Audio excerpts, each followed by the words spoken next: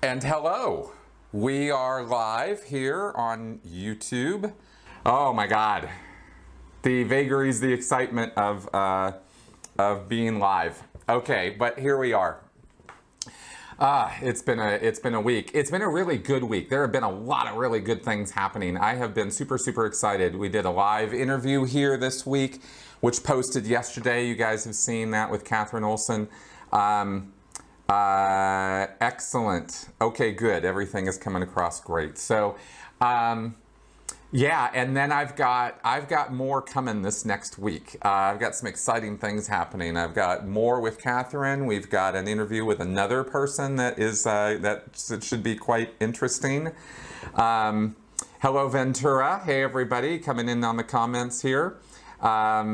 Yes, thank you very much, Cynthia, for that. Yes, it was officially done this week, so I get to ride that little wave of fun, and congratulations for a few more days of having completed my degree. So so happy days there, and but mostly I am yeah, X-Cyan. It was interesting. Let's go ahead and put the comments screen up here and see how that comes across. I tried to, oh good, I tried to bump up the size of the comments and it looks like it did. So you can see them a little bit more easily. I can never test the comments that appear on the side of the screen. Which side are they appearing on?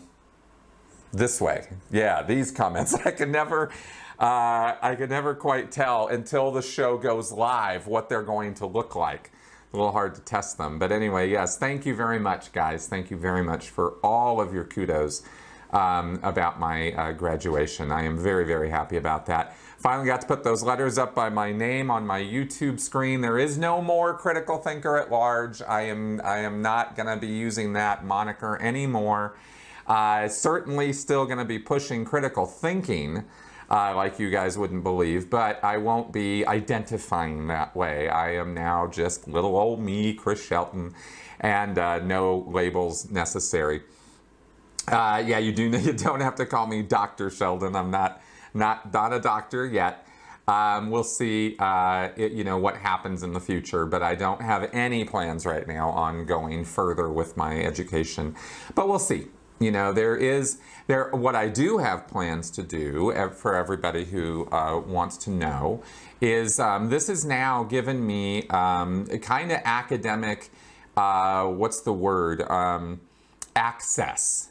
So now I have, you know, kind of more access to the literature, to the academic work that's out there, and that allows me to do more research and more writing in an academic way, you know, in terms of publishing some papers or work, and you know, and I'm going to see about co-authoring with my with Rod Marshall, Dubur Marshall, who was my professor, and other academics who I am now working with. And I don't know how much I can or can't say as far as how close to the vest we're holding certain things, but you know, Scientology-related research and writing is in the future on this. Academic writing is slow. Publishing is slow. I can't just put out, you know, write something, bang it out in an afternoon, and publish it up on my blog or get it out to you guys.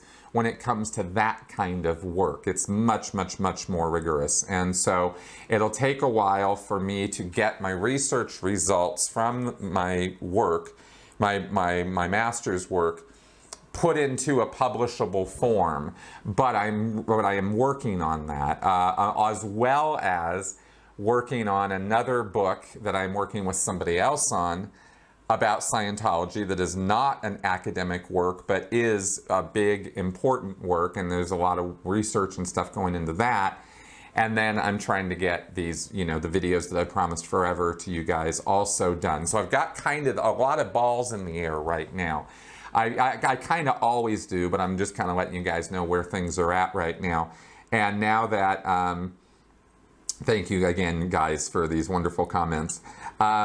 So it's kind of, you know, so my struggle here is trying to figure out how to push all of the different things I want to get done forward and get the content out to you guys and keep the channel going and the podcast interviews going and get these projects done. And so you see, I bite off a lot. I really do. And I try to tell myself I really don't. And I try to tell myself I should just be banging this stuff out. But I really do kind of take on a lot. So anyway, well, thank you. Thank you very much, guys. Okay, so let's start answering some of your questions. This is a critical Q&A show. I am waiting for, by the way, in terms of for the rest of the week and stuff, hopefully I will have my board back and everything back in working order so that this Friday we can do our critical conversations, or maybe even sooner we can do a live show. As soon as I get my board back and everything's back in order, I am going to go live because I want to do that Tom Cruise's Ego show that we did not do on Friday. I've got a whole little list of talking points here. These are I'm so advanced.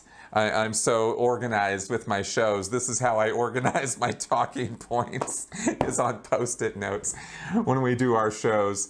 But this is the Tom Cruise's Ego show right here.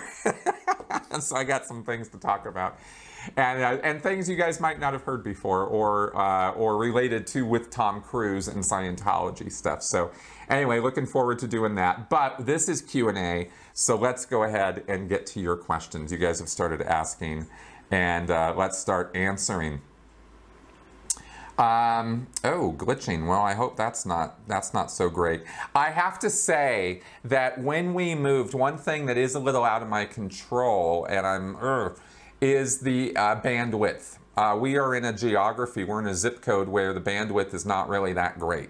And that really sucks. And I'm trying to see if I can bump that up with Comcast. Okay. Yeah, Tom Cruise may have an ego, but he still makes some great movies. That's very subjective opinion. I don't happen to agree with that. But I will agree that Tom Cruise has made some good movies in the past when he has a director and writer that are not him. Sort of buttering his ego all over the production. But that hasn't really been the case since the 90s. Anyway, okay, so let's go to here. Okay, first off, X-Cyan asks, I watched your interview with Catherine Olson, thought it was amazing that you both knew so much of the same people in Scientology. Do you like reminiscing about all the amazing stories? It was interesting because mid-interview, when Catherine was sitting here and we were talking, I was thinking about how much we were connecting and relating on people that we knew together, or that places we had been, or how we had crossed paths. So it was fun. It was really kind of nice to make those personal connections in both of our stories and our time together, or in Scientology and the Sea Org. So yeah, that was kind of fun. Not everybody I interview or talk with I can make those kind of connections with, but I try to find common ground with all of my interview subjects. Okay, Vernon Salvatierra, sorry about my pronunciation there. Hi Chris, what do Scientologists believe happens to people who die in school shootings? Do they believe that they will get another body and another life? Thank you. Yes, Vernon, they do. Everybody, no matter what the circumstances of their life or death, in the world of Scientology, according to its belief system, you are an immortal spiritual being. Your body is really no more significant to you as a living entity than a pair of shoes you're wearing or clothes you're wearing. That's about how much importance it has to you in the bigger, real picture of your existence. And this is a very empowering belief. This is a belief that gives you the idea that you're going to live forever, that there is no death, there is the loss of a body and a life and the connections that you had in that life, and that is kind of a loss, but it's really no more of a loss than if you were to lose your wallet. It would suck, you wouldn't have an identity, you'd be kind of like, ooh, whoa, that kind of thing, but you as a living being continue on. You forget from life to life to life what happened to you in the past because of various mental factors and things that are done to you. You know, you are implanted between lives by, you know, nefarious forces, so that you don't remember what happened to you before, but the memories are all there. And Scientology claims that through its auditing process, you can recover those memories and have a full recall of all of your past lives and experiences. So yeah, that's the belief in Scientology. Okay, let's see what else we got here. Okay, and then Vernon also asks, what would happen if you walked inside the Denver org? Would they recognize you? Okay, I'm going to take, this is a guess on my part because I have only walked past the Denver org. It's downtown in downtown Denver by the baseball field, and I've only been down there a couple times, near where the actual Church of Scientology of Denver is located. When I was in the Sea Org, by the way, I came out to Denver and I was out here for a few weeks doing Sea Org recruitment. And they were in a different location. I was very familiar with the staff and the Denver area then, but that was many, many, many years ago. That was over 20 years ago. So I'm really not very familiar with Denver. I didn't spend a lot of time as a Sea Org member or as a Scientologist here in Denver. I wasn't that super familiar with the Denver area or the field out here. I didn't get in touch with a lot of the, the mainline Scientologists or the big heavy hitters out here. So it was really only after I left Scientology and the Sea Org that I moved here. So I'm really not super familiar with them. So if I say all that so that you know that if I walked into the Denver org, they may or may not recognize me. I really don't know. I don't think all the staff have been like super briefed on me or watch out for Chris Shelton, because I've been doing this for years. I've been here in Denver for 6 years now, over 6 years now in terms of living here. And so I don't think they're terrified of me or anything. Some of them might recognize me, some of them might not. There was a point after I started speaking out, when I moved here to Denver, maybe about a year or two after I moved here, where I saw some Denver staff at a park at a sort of a festival, and they had a booth. They had a book booth, and they were trying to sell Dianetics and Scientology books, and they had the meters out, and they were doing pinch tests and stuff, and pressure, or what do they call, stress tests. And I talked to them, I engaged with them, and they didn't know me, they didn't recognize me at all. And I sort of talked a little bit around the idea of science and, how is Dianetics a science? It doesn't really look like a science. And clearly the person I was talking to had no idea what a science really was, because she kept insisting it's a science, even though I was asking her questions about, its scientific principles, and she had nothing. She was just trying to get me to buy the book. So I have engaged to that degree once, but in terms of walking into the org, they would kick me out pretty fast. I'm pretty sure that somebody would clue in. And if they didn't, then, who knows? They might try to sign me up or sell me up on something. But, fat chance I'm never going to go in there and give them any money. Okay, let's see here. I do have a question about Tom Cruise. I saw that for filming Maverick, he filmed 80 plus HES. I'm not, oh, whoops. Anyway, that's unusual for a movie. Do you think he was trying to teach the Scientology way? I don't know what your question is there, Elisha. He filmed 80 plus HES. I'm not sure what your question is. If you could clarify that for me, I will be happy to answer. Let's see, Vernon. Wow, Vernon's a lot of questions today. This is excellent. Did you know any Scientologists who were gay in the Sea Org? Did you report them? No, I did not know any gay Scientologists in the Sea Org. You absolutely positively do not confess to, gay stuff.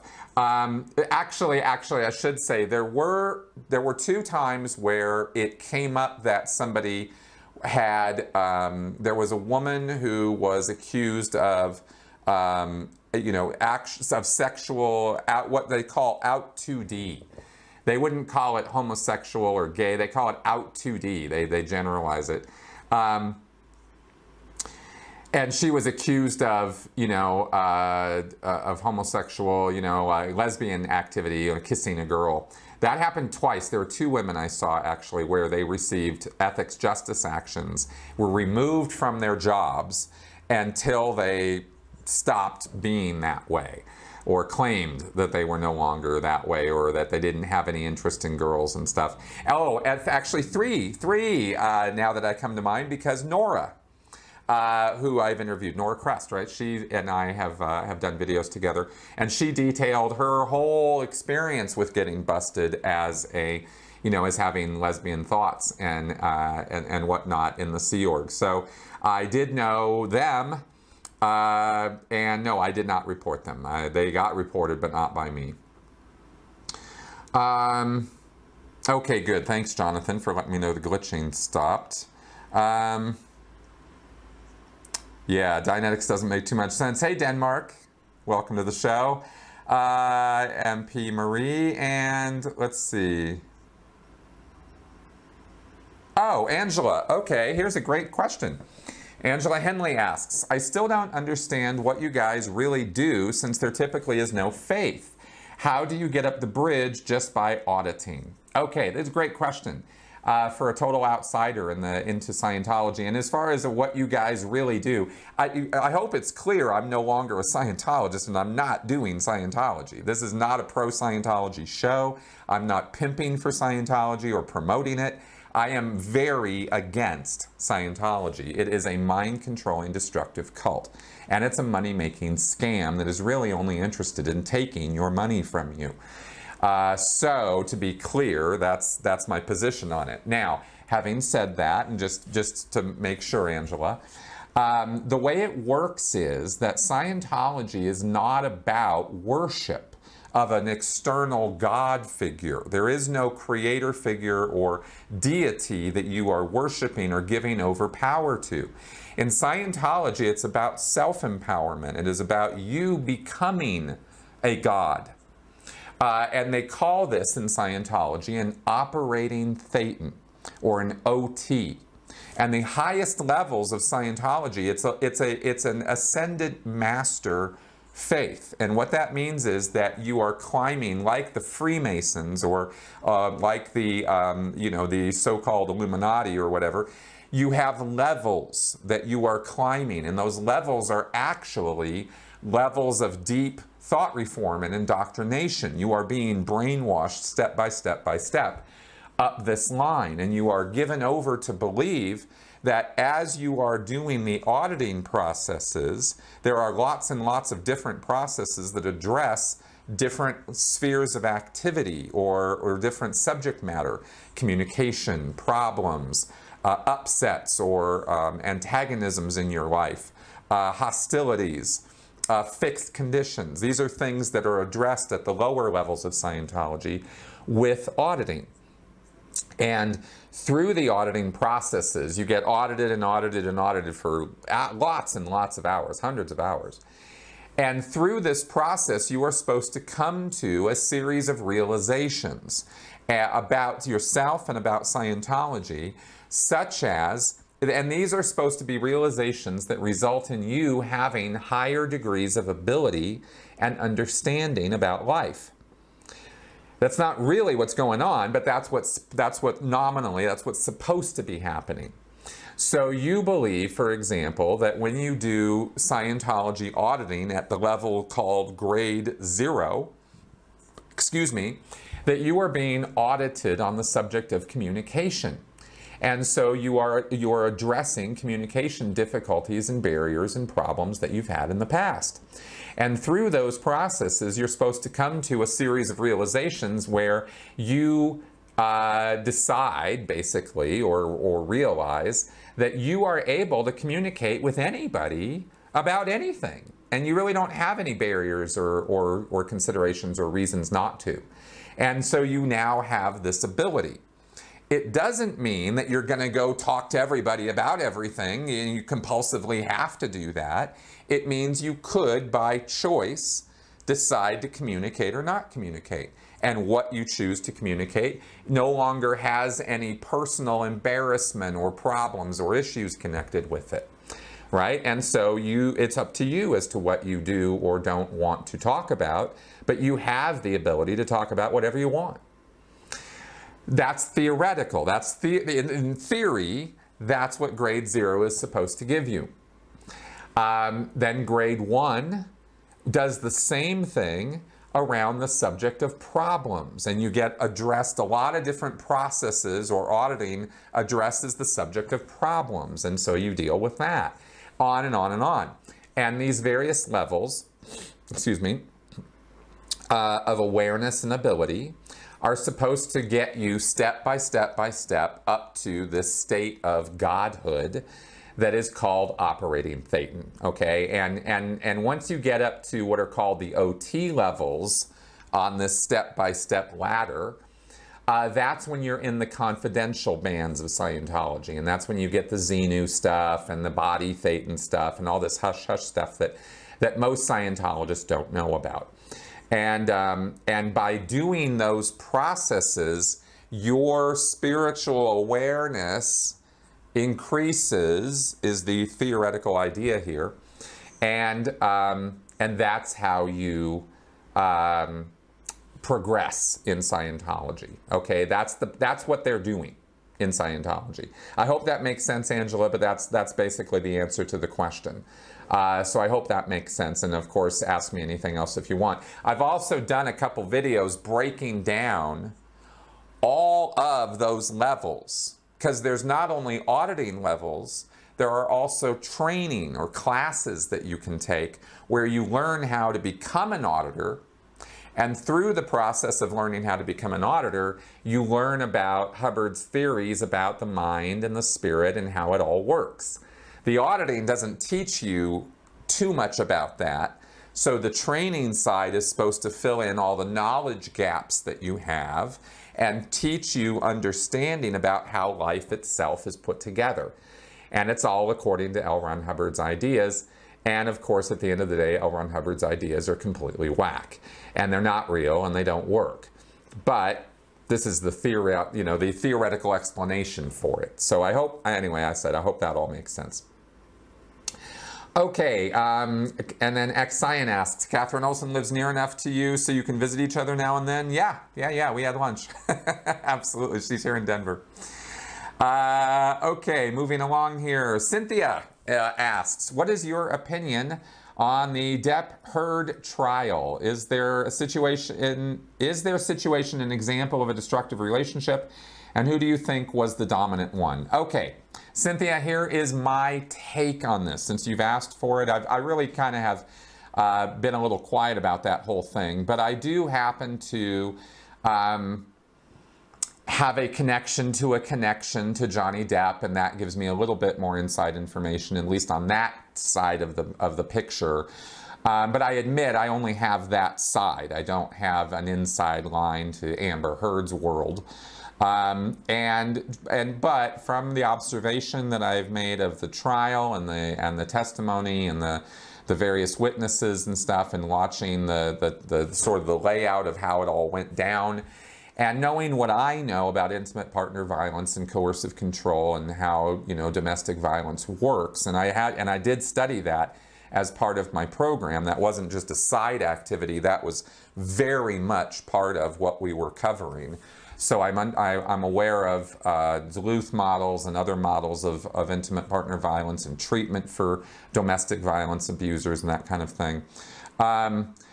My take on it is that Amber looks like the abuser in that situation, right? That's my take on it. From the data that I have, she appears to have some pretty serious mental disorders that provoke a lot of anger and a lot of hostility out of her, and people have a real hard time accepting that out of beautiful people.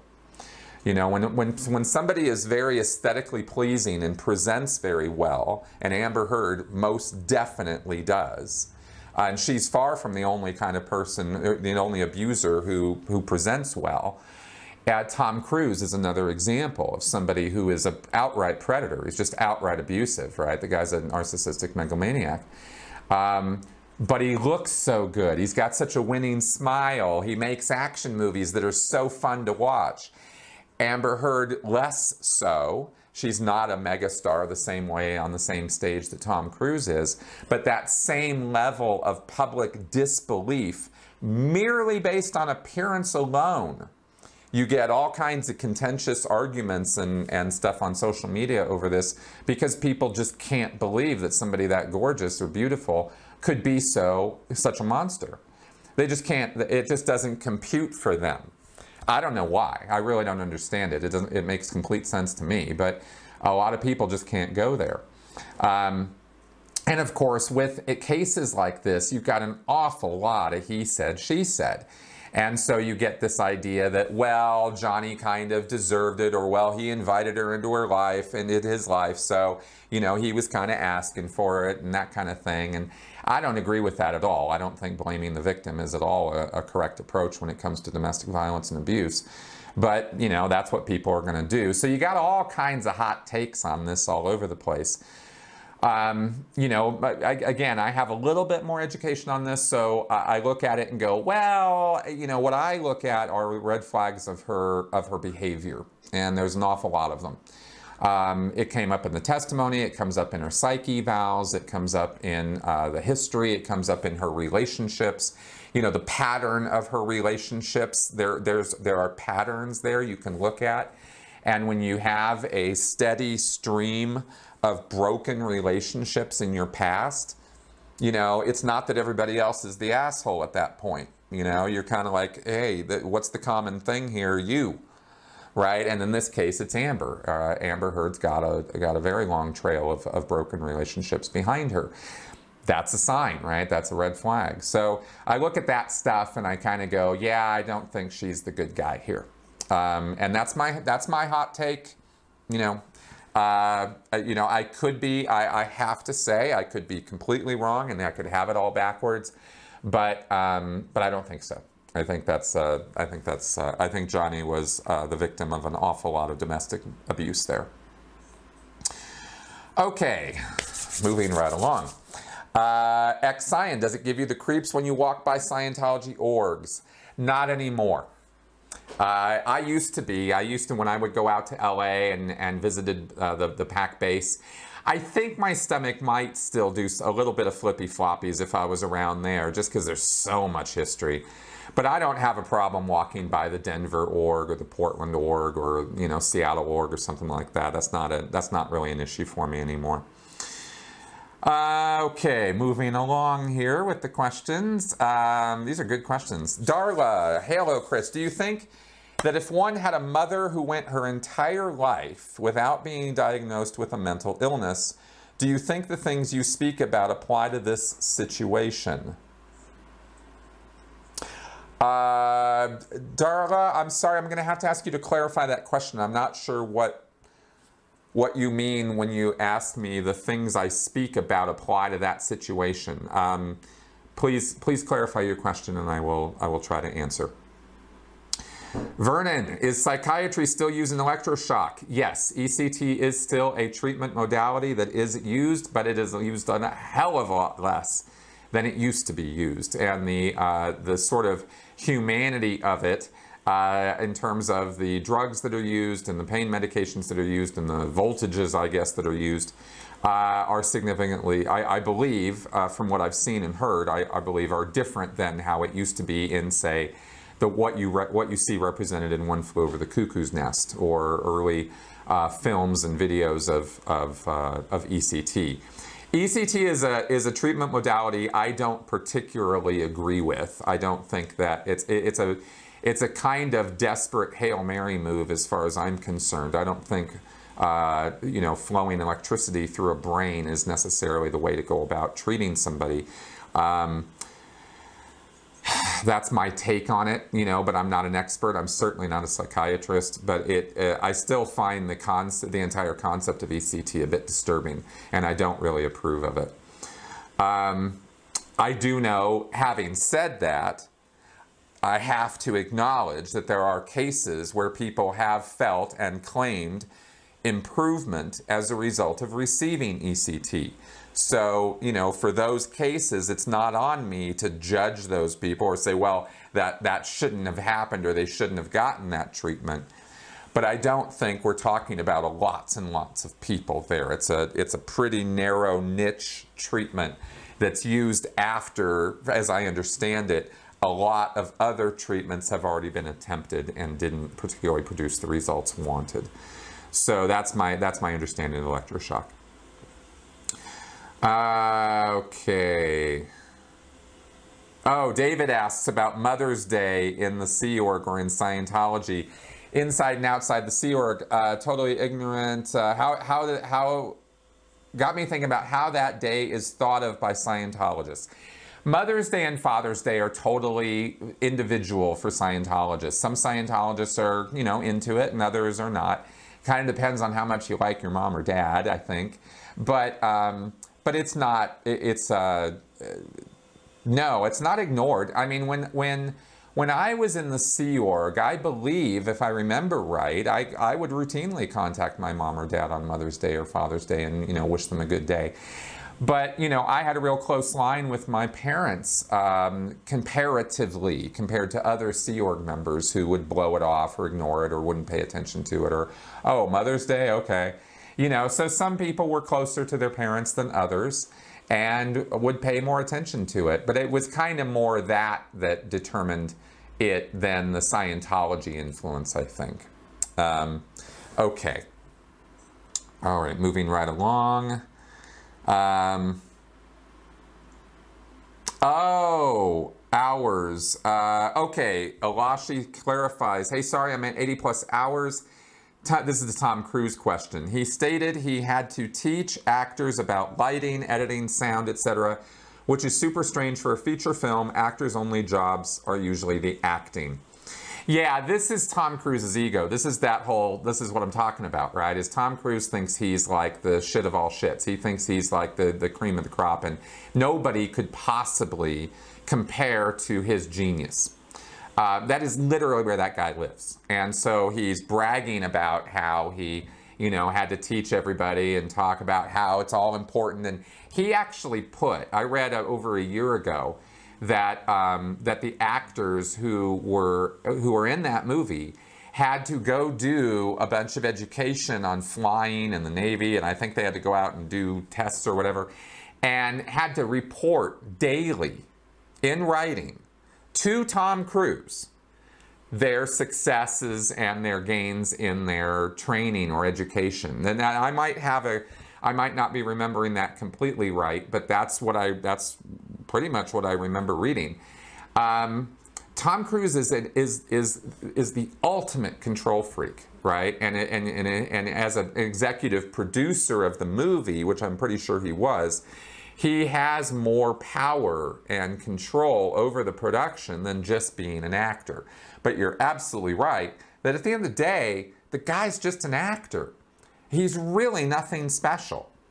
But he's got this ego and this brand and this reputation, and other actors are so intimidated and freaked out by him and his intensity that they just, you know, that they kind of, and then they're kind of pushed to talk very favorably about him and never, ever criticize him. Anybody who works with him, it's a little weird, isn't it? Nobody ever has anything bad to say about him. It's weird, right? And that's a sign of coercive control and influence. So anyway, people could say, oh no, it's a sign that Tom Cruise is a really great guy. No, sorry, but no, I actually know better. It's not that he's a great guy. That interpretation is just not ever going to be the right one. Okay. Excuse me. Okay, Gary Roberts. Hey, Chris, could Shelley be ill if, for instance, if she had Parkinson's, DM wouldn't be able to parade her on stage to shut up Leah and keep up Scientology cures everything? Yeah, Gary, absolutely. It could very well be that Shelley Miscavige is terminally or non-terminally, but chronically ill or weakened or, you know, in some exhausted state or something like that where she can't be paraded out. But quite honestly, the reason she's not paraded out is because David Miscavige doesn't think he owes the world a goddamn thing. So he doesn't owe anybody an explanation, and he doesn't care about everybody asking, where's Shelley? He doesn't care. He is under zero obligation to report anything to anybody. So Shelley could be in great shape. Shelley could be in awful shape.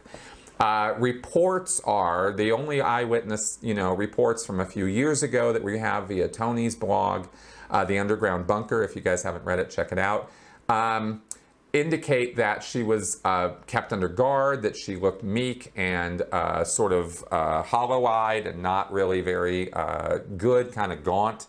So I would tend to think that it could be a distinct possibility that she could be physically ill or incapacitated in some fashion, or certainly not up to full speed.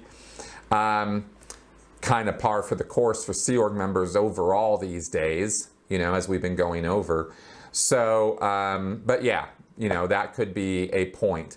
But I don't think the thing that's keeping David Miscavige from trotting Shelley out is her physical condition. I think it's just that he's a monster and he just doesn't care. And that's the bottom line with Shelley as I see it. Yeah, Raymond Vanderstelt. Isn't it frustrating to you that Scientology is funded by rich persons or families? What could be their motivation to give so much money? It's the same motivation as every other Scientologist, the desire to achieve godhood and power and influence and ability and eternity, and immortality. Scientology is about that, and it's about giving you, the carrot that they're dangling in front of people is immortality and personal spiritual freedom and godhood and, supernatural psychic ability and all that. I mean, that's kind of what's out there. And minimally, even if you don't go for all that, even if you go, yeah, supernatural, whatever. Even if you're just looking for peace of mind, self-awareness, self-actualization, and, the ultimate in mindfulness or something, Scientology promises all that too. So you don't necessarily have to be kind of nuts and crazy to give over lots and lots and lots of money to Scientology. You could have very practical, realistic goals for yourself on a spiritual level and think that that's what you're accomplishing. And, what else in the world is going to give you that or promise you that? Well, there's all kinds of things. But for Scientologists, they have gone in on L. Ron Hubbard and his ideas. And they think Dianetics and Scientology makes all kinds of sense. And let's never forget the auditing, right? The euphoria, the dopamine hits, the serotonin hits, the chemical, oh my God, this is causing me to feel amazing. That is for people who don't understand that and misinterpret those feelings, they think Scientology is producing miracles for them, that it makes them feel so good. And that's, and rich people are just as susceptible to those feelings, and they have just as many emotional needs as you and I do. So money's not really the issue when it comes to that, right, as far as their motivation. The motivation is, biochemical.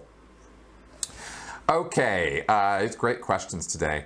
X-Cyan, does Tom Cruise have a staff of Sea Org members assigned to him at his beck and call? Let me just check up. I'm a little bit behind here. Good, we still seem to be good. All right, going back here. All right, does Tom Cruise have a staff of Sea Org members assigned to him at his beck and call at all times? What do you think it would take to get Tom Cruise to leave Scientology? Man, you really ask the easy questions, don't you? Tom Cruise definitely has handlers, and as far as I know, from when I was in, he did have Sea Org members permanently assigned to him.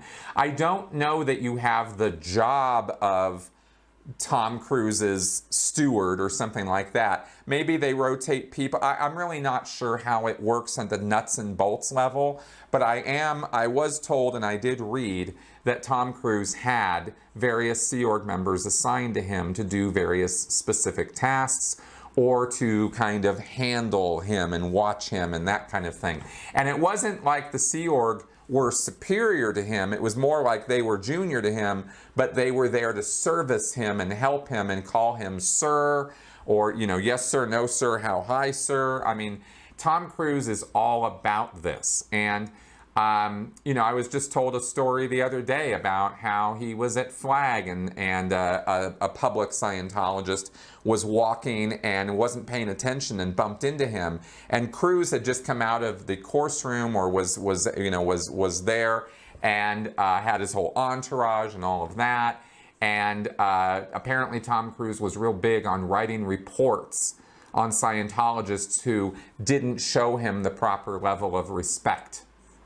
Didn't call him sir, didn't get the fuck out of his way when he was walking down the hall, right? Tom Cruise is all about Tom Cruise. And if you cross him or get in his way or distract him in some fashion, you're going to be in trouble. You will get sec-checked in Scientology just as a public person because you crossed his path the wrong way. And remember that Scientology mind control is such that you're gonna rework the narrative of your encounter with Tom Cruise, so you were the bad guy there. You got in his way, you were distracted, you made him, you know, whatever, and so it's all on you, right? And that's gonna be the end result of your handling with him. So anyway, just to kind of throw that out there. So what would it take to get Tom Cruise to leave Scientology? Hell if I know.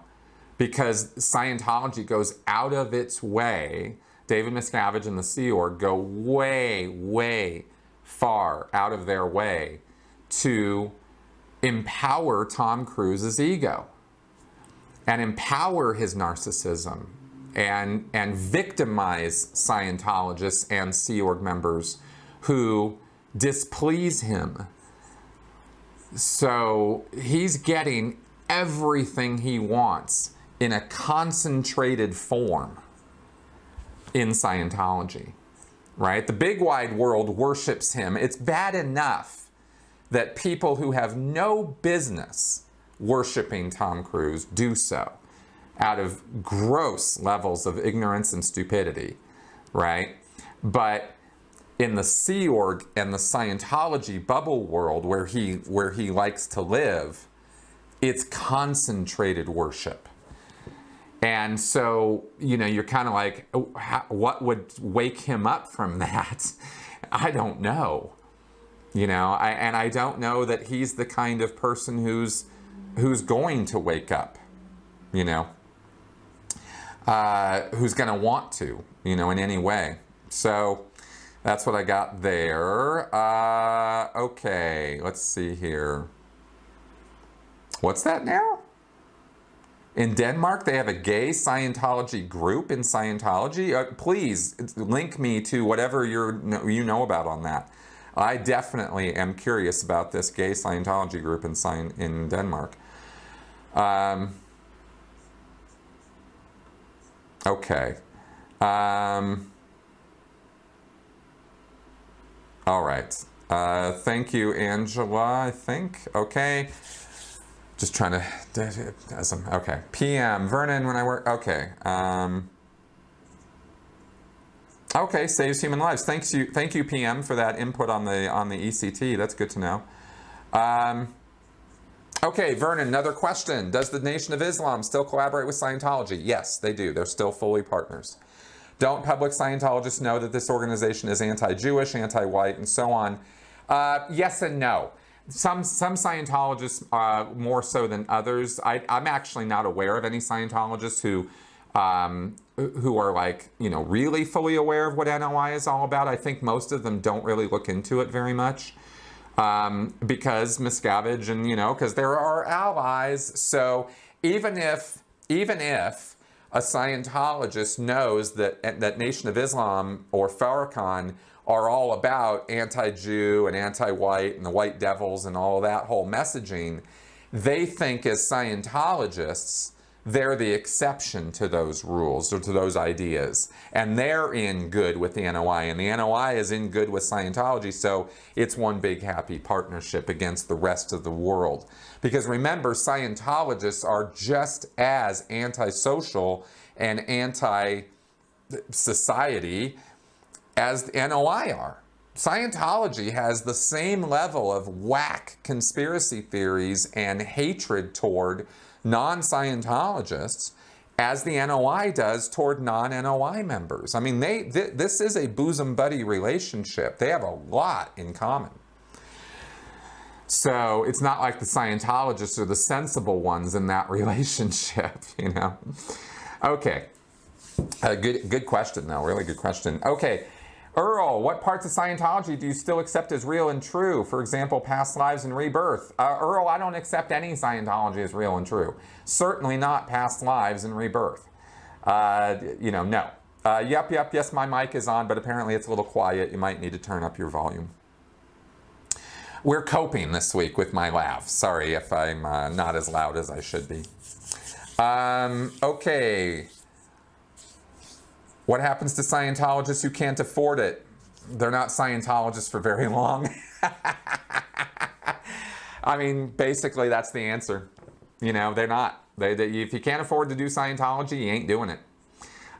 So you basically, what ends up happening though, is you actually do stay in the church, but you tend to just kind of hang out. You go to events, you do extension courses, you co-audit, you spend an awful lot of time doing cheap services and trying to make money and trying to use Scientology to improve the conditions of your life to make more money so that you can do more Scientology. But it's an interesting coincidence. I was just talking to somebody the other day about this. It's an interesting coincidence that all the whales and the really rich Scientologists generally were rich before they got into Scientology. Scientology doesn't really enable a whole lot of people to get rich. It really actually bankrupts them more often than not. There's a lot of bankruptcies in that group. Anyway, so yeah. Okay, thank you for the comment on the AA being a destructive cult. I agree that AA groups, individual groups, can have destructive cult dynamics. But the model of AA is not a destructive cult. There is a difference. However, that doesn't mean that at the individual group level, you can't have really abusive stuff going on. You can, and there are abusive and culty AA groups. But the whole thing as a structural entity, it just doesn't seem to check all the boxes. You know, there's too much choice, there's too much power of choice, and there's not enough authoritarian control in that group to call it a destructive cult. Nor is there active deception or deceit. You do understand what's happening at each point. There's not confidential hidden stuff, you know, they're just waiting to throw at you and stuff like that. Anyway, just to address that comment there, but thank you for your comment on that. Okay, Vernon, with my master's, can I give individual counseling to people? Are you able to diagnose people with whatever mental condition they may have? No, I am not a practitioner or counselor or therapist. I am an academic researcher. That is more in the line of what my degree empowers me to do. There are people who are licensed counselors or therapists who have done the program. The Psychology of Coercive Control program does not train counselors to counsel, but it does talk about, there is a whole section on counseling and therapy and treatment modalities. So I learned an awful lot about treatment modalities that I didn't know about before, but I'm not trained to do counseling. I do, on the other hand, consulting.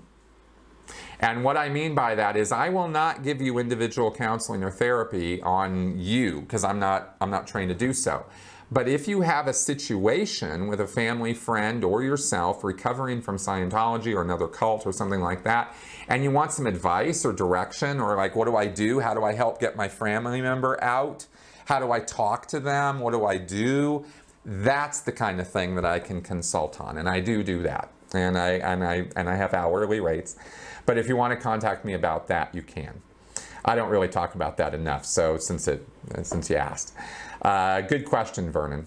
Okay, Tim, yes, thank you for that. All right, good.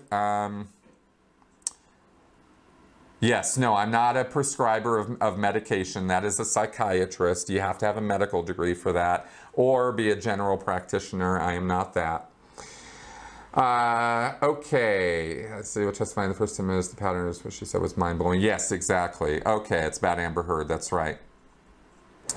Okay, let's see. Hey, turns people, all right. Totally get it on the AA thing. We can go back and forth on that, but my assessment of AA is pretty clear. It's not a destructive cult.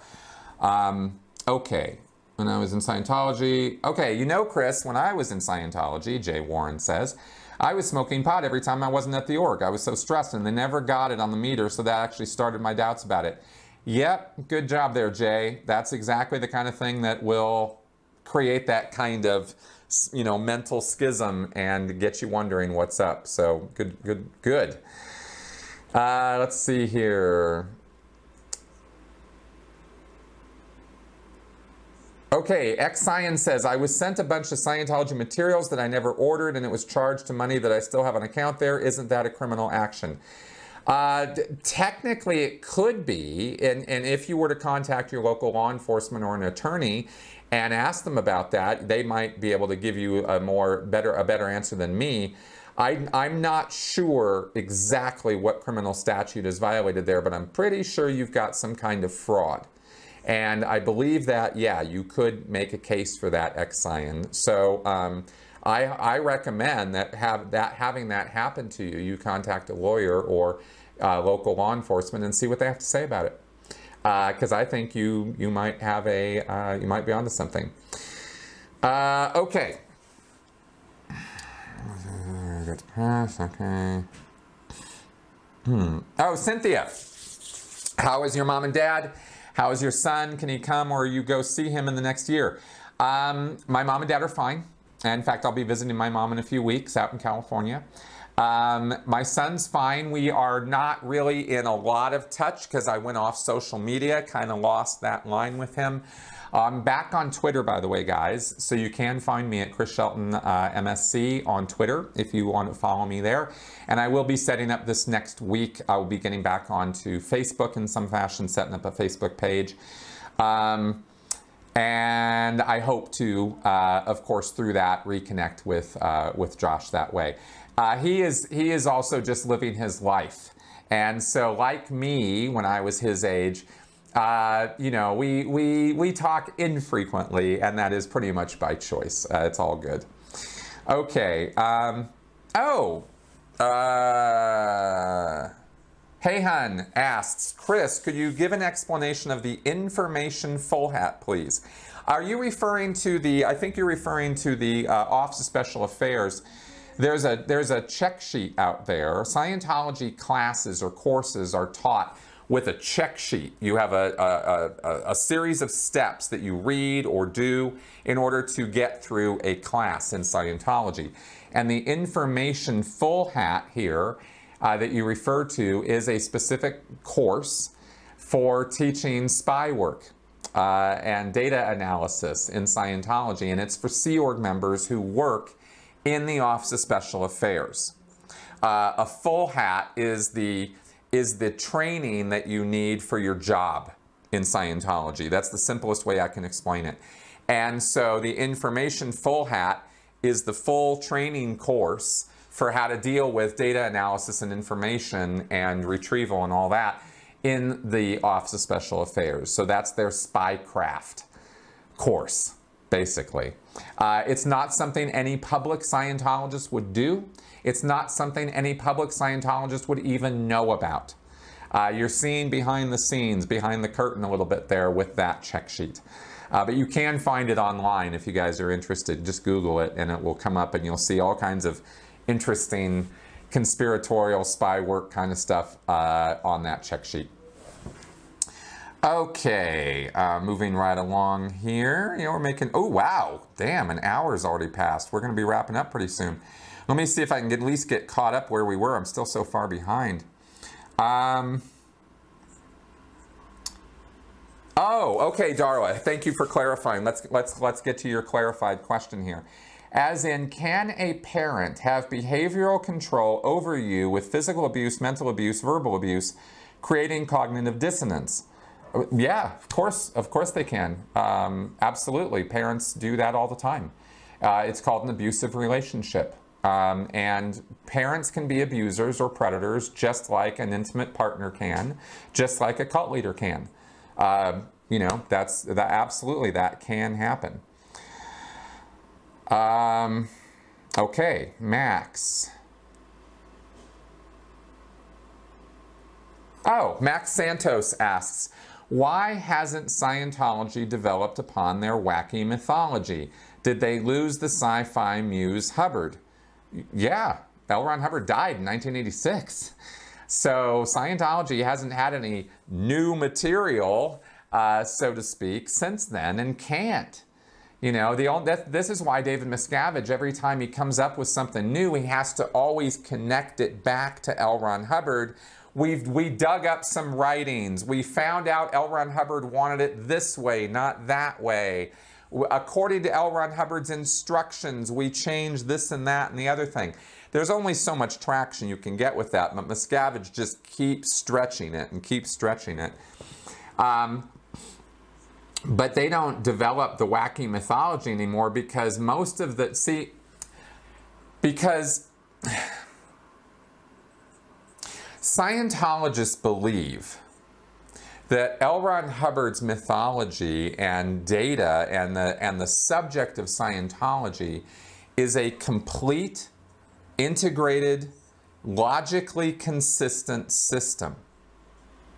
They believe that. They take it on faith that the body of work that is Scientology, the bulletins and the lectures and all of it combined, is an integrated whole that will give you every answer to every question you've ever had about life and the mind and spirituality and our existence. So they don't think that there's something wacky about it because they're not really thinking about it and trying to tear it apart. That's what I do now. But when I was in, I was positive, and as are all other Scientologists, that it's a whole system. And if you don't get it or understand it, it's because you haven't studied it all, or you haven't audited it all, and you don't know about it all yet.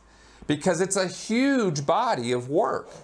So you're always telling yourself that the next lecture, the next bulletin, the next issue is going to clarify everything for you. And it's you who are deficient in your knowledge. It's not the subject that's wrong. You're the one who doesn't yet get it all. And that's why you keep striving and working to understand it. The reality is that Scientology is not an integrated whole. It is not logically consistent, and it's as full of holes as Swiss cheese.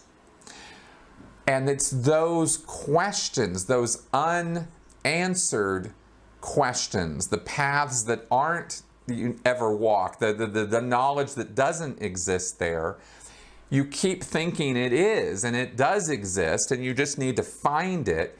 And it's those unanswered questions, those mysteries, that kind of keep you stuck to it. And you can't really break away because you keep asking these, well, yeah, but what about this and what about that? There must be the answers here somewhere, and you keep digging around. And you can spend years and years and years, like I did, trying to find those answers. And ultimately, after you've gone through all the books and all the lectures, and believe me, that takes years and years of work because there's just so much of it. You can finally go through it all and realize, oh, I got taken for a ride, you know, and that's what happens. But that's why Scientology has not developed upon their wacky mythologies, because they don't need to.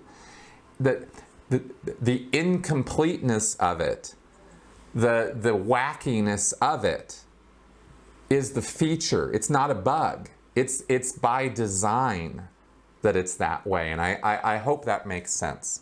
It's part of the mind control that you don't get all the answers and you keep looking for them.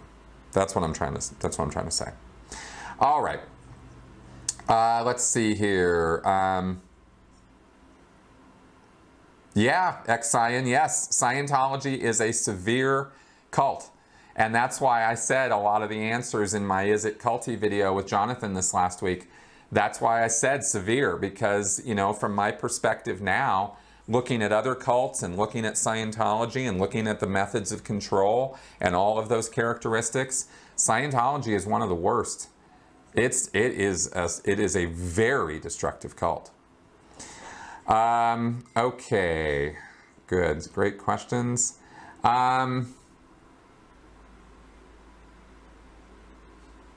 Yeah, David Wigginsotter asks, what would Chris Shelton before the rabbit hole red pill think of the OT levels? You've mentioned that when you finally read them, when you already out, you were disappointed and didn't make sense. Yeah, I believe, David, that if I were in the church as a believing Scientologist and I had made it to the OT levels, I believe I would have accepted them. Because I was in a mindset that I just described, where all the answers are here and I just need to figure it out. So this information, the body thetans and the Xenu and all of that, I would have gone deep. I would have gone as deep as I could have into that information, and I would have tried to make it make sense. And I would have even gone historical and looked at history and geography and geology and all of that, and I would have seen that the answers Hubbard provides do not match up with what geologists and astrophysicists and these kind of people have to say. And I would have concluded that they were all wrong and L. Ron Hubbard was right.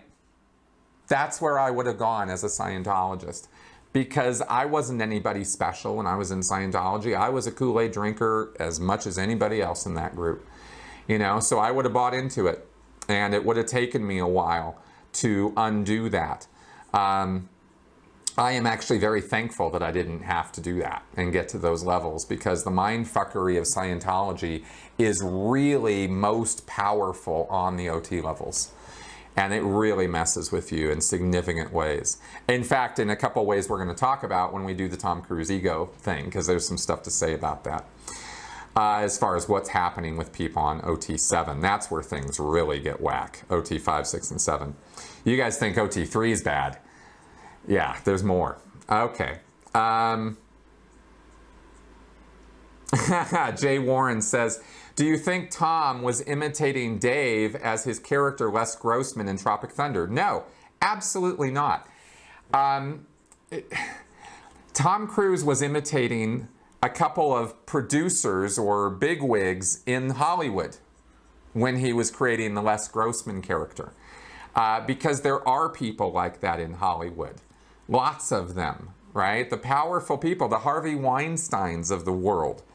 That's who Les Grossman was modeled after, is that kind of person. I don't know that he was modeling off of Harvey specifically, but he did say he was modeling off of people he had met in the industry. And it was a satirical, over-the-top, exaggerated asshole character. That's not how Tom Cruise sees David Miscavige at all. Tom Cruise worships David Miscavige. He thinks David Miscavige is the bee's knees. He doesn't see David Miscavige as a Les Grossman character. He sees David Miscavige as a holy figure, as the epitome of all that is good and right in Scientology. And David Miscavige represents somebody that Tom Cruise thinks he wants to become. That doesn't mean he wants to lead Scientology. It means he wants to be like David Miscavige. That's where Tom Cruise is at on that. So yeah, it had nothing to do with his interpretation of Les Grossman. Okay, cool, Darla. I hope my channel has helped you heal. I do, and figure things out. That's what it's here for. Okay. Oh yeah, Xion, do email me that Junior Skeptic Baloney Detection Kit. I'd love to see that. If somebody has rewritten Carl Sagan's Baloney Detection Kit for children or for young people, that's awesome. Awesome. That is, I could not, I hope they did a good job. I can't wait to see it. Absolutely. Email it to me. Yeah, exactly, Lauren. That's that joke. We used to tell that joke in Scientology. That's right. Okay.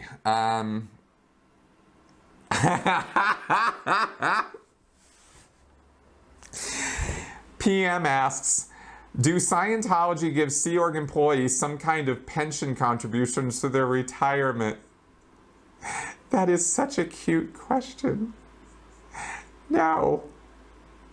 No. In the Sea Org, you are making $50 a week, max. Out of that comes Social Security payments. You do have to pay into Social Security from your Scientology wages. Otherwise, there is nothing being done for you for the future, ever, in any way at all. There is no pension, there is no retirement fund, there is no, trust funds, little kitty for you. No, there's nothing. No.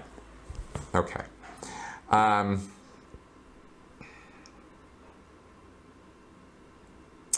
Well, yeah, JMH, yeah, it is a religious belief to think that you have a spiritual existence into eternity. That's why Scientology is a religion, is because it's an applied religious philosophy, according to L. Ron Hubbard, right? So you have this philosophical principle or background of a thetan and thetans and life and spirits and all of that, and then you have this applied therapy called auditing, which is anything but therapeutic. And so that's what makes Scientology religion. That's how they get away with it, is because it's a spiritual practice. Okay. Yeah, MP Marie, please do send me that link. I'm very, very curious about this gay Scientology group. I really want to see that. That would be very, very interesting to me. Okay. I am not, okay, X-Scion asks, am I going to post my thesis? I'm not going to do that. I have talked about it, and I've given you guys basically the research results, and I'm more than happy to go into that in more detail. Perhaps I should break that down in video form. Maybe that might be easier and more consumable for people as far as the full research results of what I came up with. But I am going to be publishing papers that will publish, that will get, a little review in journals that will have that information in it. That is happening, but like I said at the beginning of the show here today, it's a slow process getting published academically. So I wish I could speed that up, but it is what it is. Yes, I know my audio is very low. Look, I'm just happy that you can hear me at all today. I'm using this lav, and I that's where I'm at. It's been a rough week with the equipment, guys. I'm sorry. I wish that this was easier to do, but the live streaming is just, it's gotten, I don't know if it's YouTube, if it's me, it's what, I'm not really sure. Like, for example, when I tested my audio before I went live today, the sound was perfect. So I don't know why it's so quiet right now. It's very frustrating. I don't understand that. So I wish I was, a sound engineer and had all that knowledge, but I don't. So I'm just kind of winging it as best I can here. Okay. Okay, Angela, real fast. Oh, wow, we are really running over. I'm going to have to wrap this up soon, guys. There's too many questions here for me to wrap up real fast, so I will answer this last question. I'm sorry, guys. I'm going to have to wrap up here. So let me see. No, I do not think Tom Cruise will take over. People keep asking this. I don't know why. Tom Cruise has zero interest in running Scientology. That's not his thing. That's not his game. That's not what he's about. There's never been any indication that that would happen. I really don't understand why people keep asking that question. It's not Tom Cruise's role to run Scientology. And David Miscavige is the dictator of Scientology. Why does anybody think he even is interested in turning it over to Tom Cruise? That's never going to happen. And if David Miscavige died tomorrow, a Sea Org member is going to step up and take over Scientology, not Tom Cruise. Tom Cruise has so much to lose by taking over Scientology and nothing to gain. So, no, that's not going to happen. Okay, as far as, and then Robert, will you now produce a socially scientifically valid e-meter video? I am going to tell you that the e-meter video I'm going to produce now is going to be a hell of a lot better than the one I would have produced 3 or 4 years ago. I will add that, there's zero question about that. You are definitely going to be getting a better product. So thank you for your patience with my work on that. Yeah, the pinch test and all that. That's right. Yeah, we're going to cover all of that in that damn video. Okay, guys. So,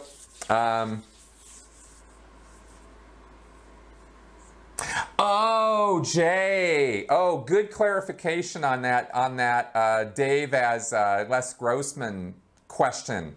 When he said the part I thought of Dave was when he asked the key grip to punch Steve Coogan in the face. I remember that scene, of course, from Tropic Thunder.